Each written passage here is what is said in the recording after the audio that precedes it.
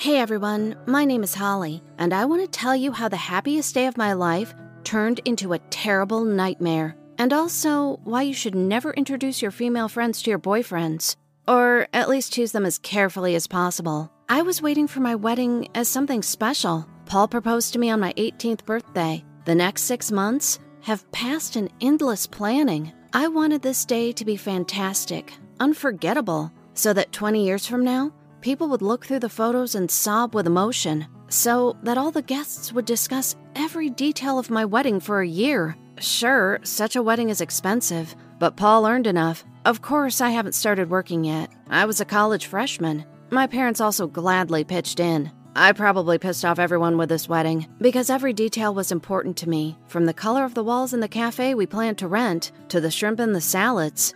I even hired the singer only after having a casting session.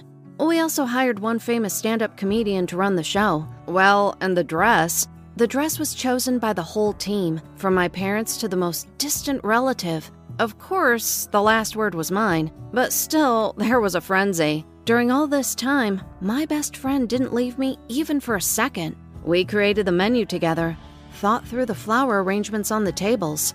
She also went with me when I tried on clothes, and really helped me with everything. If I forgot something, she immediately made me notice it. I just didn't see anyone else in the role of maid of honor. She did a perfect job.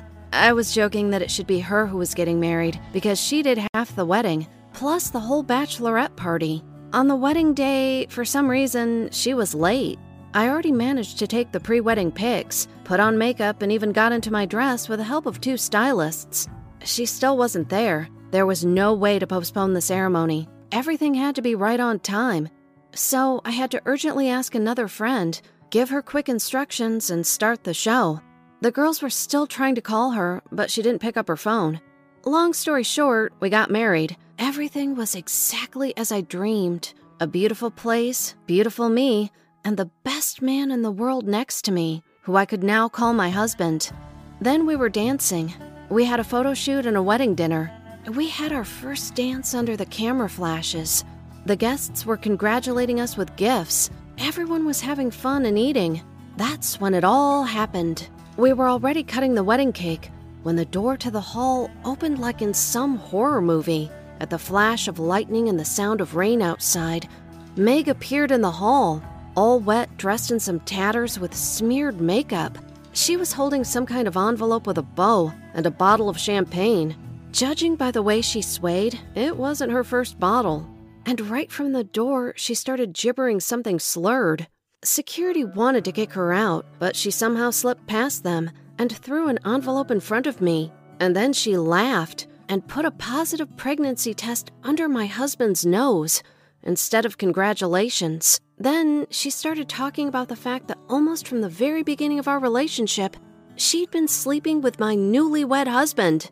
That she'd been hoping until the last moment that there wouldn't be a wedding.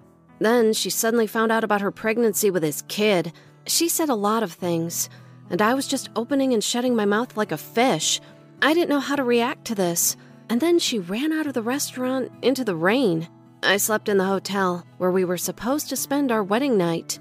I didn't much care about what happened to the guests or the honeymoon. For some reason, I immediately believed her. Maybe because during her crazy speech, my husband was silent. I can't say. Then he came to me, babbling something about the fact that this was all bullshit. That she was just a crazy fool who decided to screw me over with all these stories. But Meg managed to be more convincing. Over the night, I remembered some evidence of what she was talking about. For example, he would often stay late at work. Or he had some girl stuff like scrunchies in his car. I have short hair, so I don't use them.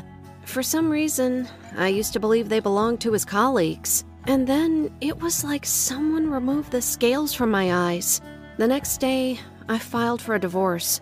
I apologized to the guests, gave the money I got as a wedding gift to my parents. There was just as much money as they had spent on the wedding. And for the rest, let it be his lesson for the future, as well as mine. That you can't get married without a lawyer and a detective behind you. Well, first, find out everything about the person you are going to live with, and only then tie the knot. I don't talk to Meg anymore. I don't feel like it after what happened. There is one thing I can't understand. If she didn't want this wedding, why didn't she tell me before it happened? I would have believed her, because I believe her now. Why did she wait until the church and painful divorce? Who did she want to punish? I don't have any answers, and I don't want to look for them. All I want is to forget everything as soon as possible. Here's a story, boys and girls. Don't cheat on your loved ones. Or, if there's no way around it, at least be honest. 'Cause the cat will always get out of the bag sooner or later.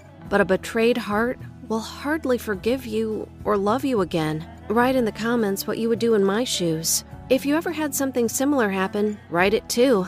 Let's make a collection of broken hearts and life lessons. Share this video with brides and grooms you know, but not on their wedding day. And don't betray those who love you.